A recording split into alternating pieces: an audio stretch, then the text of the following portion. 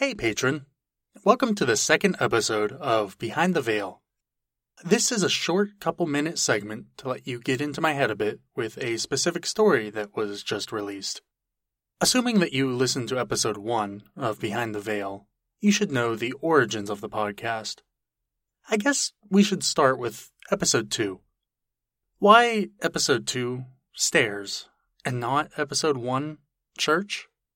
Because Church was written with the other iteration of the podcast in mind, and it doesn't really fit into this one at the moment.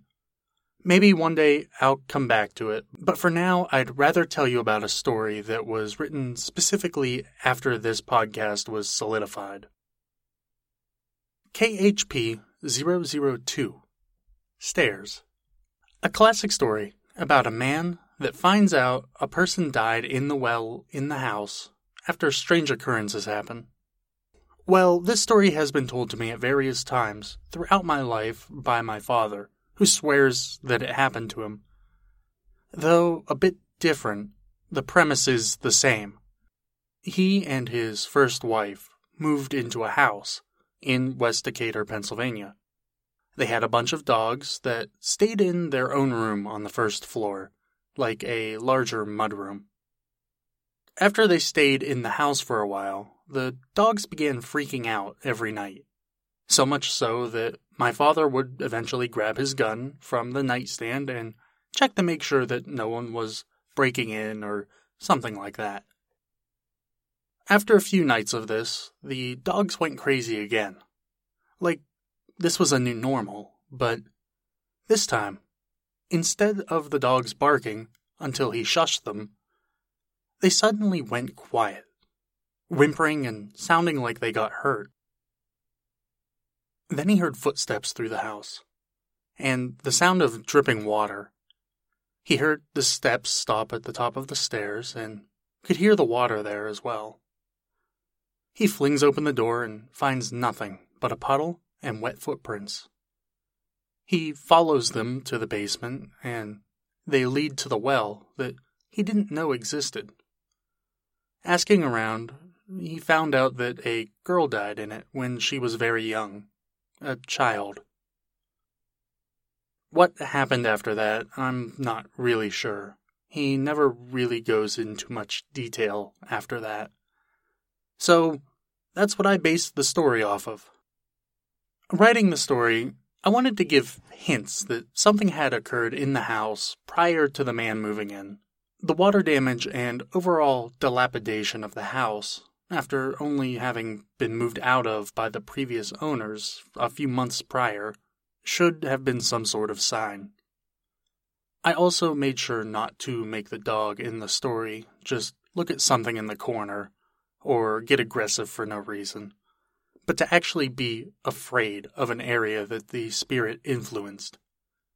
It created the feeling that something was off in the area, but animals can be weird sometimes and maybe not want to go across a linoleum or hardwood floor, and you could chalk it up to that. I didn't want to be too in-your-face about the spirit quite yet. As you'll notice in many of my stories that I've written and I am going to write, there are going to be things that I mention that are the direct result of a character's action. The dripping and leaking faucets and fixtures caused the well to go dry in the summer, for example. Some stories would just mention the faucets, and sure, that's weird, but then there's no consequence or discomfort for the character after that. Not having any water is a major inconvenience to our main character. It also gave me a chance to mention a well in the yard rather than in the basement, to sort of throw the listener off. Why would there be a well in the basement if there's one in the yard already? I feel like I dug into the cliche part of the girl needing her MacGuffin. Dungeons and Dragons speak. She needed her special item to be at peace. But the story touched on enough of what I had been told by my dad that I thought that it was worth putting out there.